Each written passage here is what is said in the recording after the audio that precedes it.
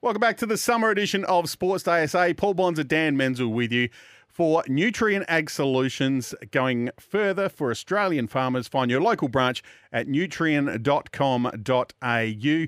And don't forget you can be part of the show. Just Quality Home Improvements open lines 1300 736 736 or text us 0427 154 166. Just Quality Home Improvements, experts in roller shutters, plantation shutters, outdoor blinds, artificial lawns and roof restorations. It's been a big day in 36ers land, Menz, and as we spoke about at the start of the show. But now one of the legends of the club, Rupert SAPWELL, is going to join us. Tyre Power is the place to go for the holiday getaway sale. It's on now. Get up to $200 off Michelin Pilot Sport Range. Sapper, welcome to the summer edition of Sports ASA. Boys, I feel like there's a drug addict in my family. I love them unconditionally, but they keep letting me down. Yes, it's been another unfortunate day. Yeah, drama.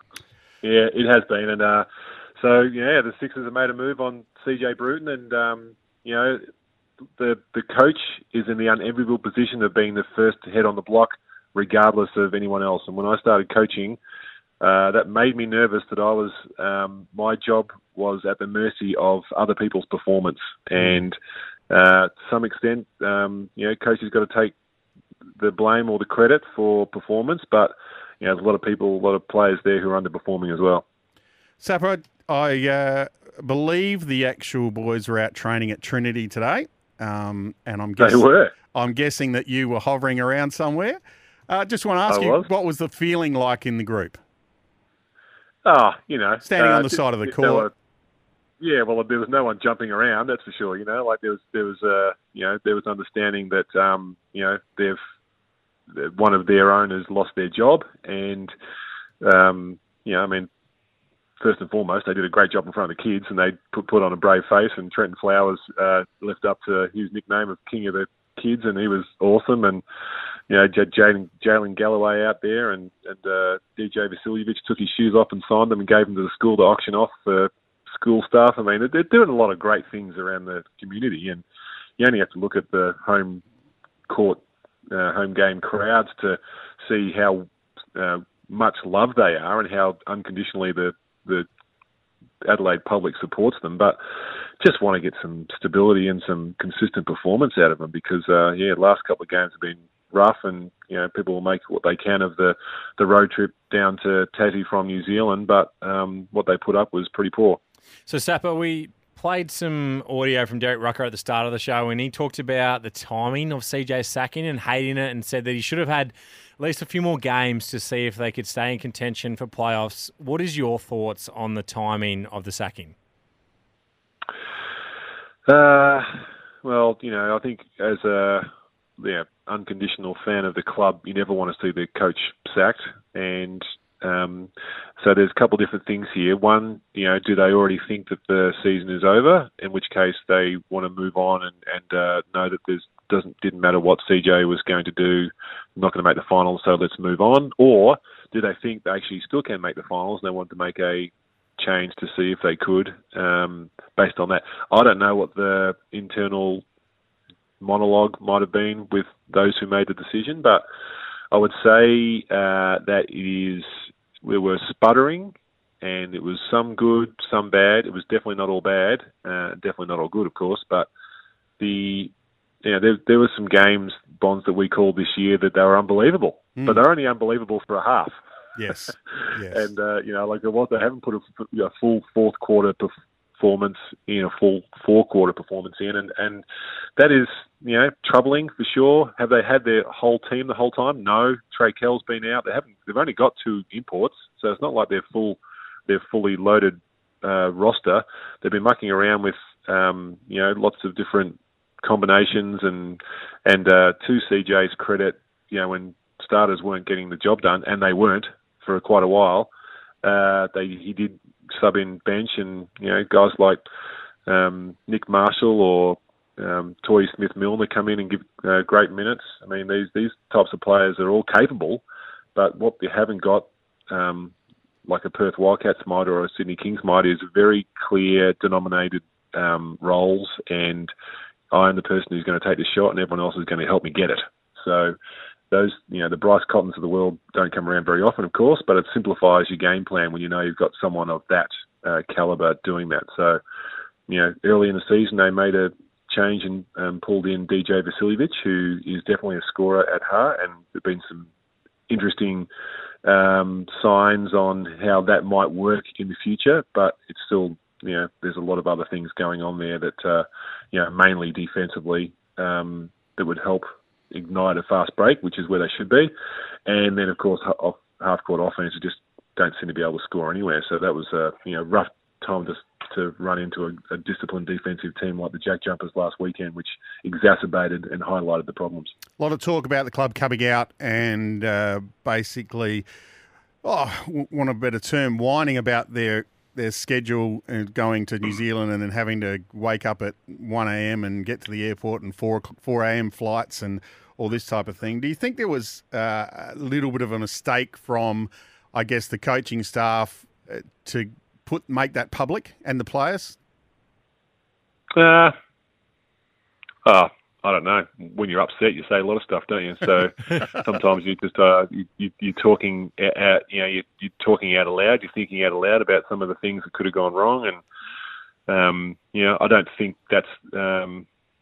It's a rough schedule. I wouldn't want to do it. Apparently, the NBL said that they had options to go later if they wanted to, which meant, of course, less rest time when you get there. And sometimes, you're losing rest wherever you're going. You got to lose it after the game. And travel early or lose it, before the game, like before the next game when you're getting there late. So I think you make your choices and you stick with them. But that would have been a horror one, no question. No one wanted to do that. Do you expect the best performance from a team, with bad travel arrangements? Possibly not, but still got to do it. So I think there's still energy-based things that fans want to see, and I didn't see a whole lot of energy there that was consistent. And the offensive struggles were very real.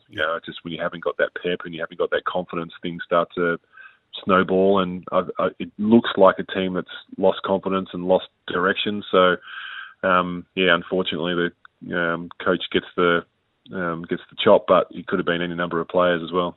So you talk about the loss of energy, the direction, potentially the roles that aren't there and aren't obvious with the 36ers. Do you think that's the main factor, or is it as simple as we need better imports? We need to be able to attract better imports to be able to compete against the best teams? Yeah, well, roster construction is definitely a factor. We don't have the rusted old players look at the group and go, where are the Brett Mahrs? Where are the Kevin Brookses? They're not there. Yep. So they don't have the high quality import. Now everyone wants to go and get a Bryce Cotton or get an Australian Mitch Creek or someone like that who's just going to carry teams through certain things. But the reality is that it's a living organism, a roster construction. Different regimes have made choices that the next regime has to live with. So, CJ didn't sign all these players. There's still some carryover contracts from elsewhere, and then you sort of left to construct a roster based on what budget room you have left. And so these things are all tricky things for sure, but no one has more control than the coaches, so they've got to live with the roster that they've got, and they're trying to forge ahead with trying to, I guess, muscle through some wins just on being tricky, but you just don't have that truly high caliber scorer there, which they need. And the injury to Trey Kell was bad timing, because I think a DJ Vasiljevic Trey Kell combination at guard has some merit. They can, they're strong enough guards that they can guard a 3-man, and you put a Mitch McCarron in there or a Sunday Detch, and all of a sudden you got some makings of something good, but just weren't able to click. Just couldn't get enough clear, open looks. And when you're the worst 3-point shooting team in the competition, doesn't matter if you get open looks. They just weren't making them. On the flip side, of course, they got a personality where they get into the line a lot, so they're staying in games because they were, smashing it in and forcing opposition teams to foul them and making a good percentage of their free throws. So, there is it looked like there was a plan offensively, and they didn't overshoot 3-pointers, but it just wasn't potent enough to worry any of the good teams. So for the incoming coach next season then, is the number one priority to look at the roster externally first of all and say, this is what we need to bring to this group to be able to compete, or is it more so internally getting those roles and that energy and everything right? So I'm the director of sport at Trinity College, and our groundskeepers twice a year do what they call scarifying the fields, meaning that they just chop them back and really smash them up, and it really distresses the grass, and then it grows back greener. I think that's what the Sixers need, a scarification. I think we need to chop back and start again. I just think it's busted up at the moment, and the people are suitably embarrassed, I would say, players and club people who are putting these groups together, and that is a great recipe for starting again and really getting on the same page, because it's humbling. And the best growth environments I've been in have been when you've been given, your butt's been smacked and you're red raw and you're embarrassed and you're saying, okay, what am I going to do? I'll do anything I can to make this work. So I think a good scarification is important, but living in what they've made now and learning from it, and next season starts now. Don't worry about this season. If you focus on improvement, then you may end up doing well this season and sneaking into a playoff situation. It's not dead and buried. But what you should be doing is making sure, okay, who are the guys we've got for next year? Okay, we've got to put some time into those because we've got them. And then who are the other guys that are going to help us play the style of play that we want to play? And Scott Minnis has got a big job ahead of him for sure, and see if we can hold the public's attention on this. But really, it's about establishing a 36er style of play. Sapper, last question before we let you go. Should the club just go to Trevor Gleeson and say, what do you want? I've often thought that. I'm a Trevor Gleeson fan. I hate his sideline demeanour. He's this constant complainer, but geez, he's a good coach. And people who have played for him have not necessarily enjoyed his coaching style, but they are left with no reservations as to what their role is. So someone who is clear enough to establish roles and hold them to account with an iron fist is what Trevor Gleeson brings. Can other people bring that for, less? Maybe.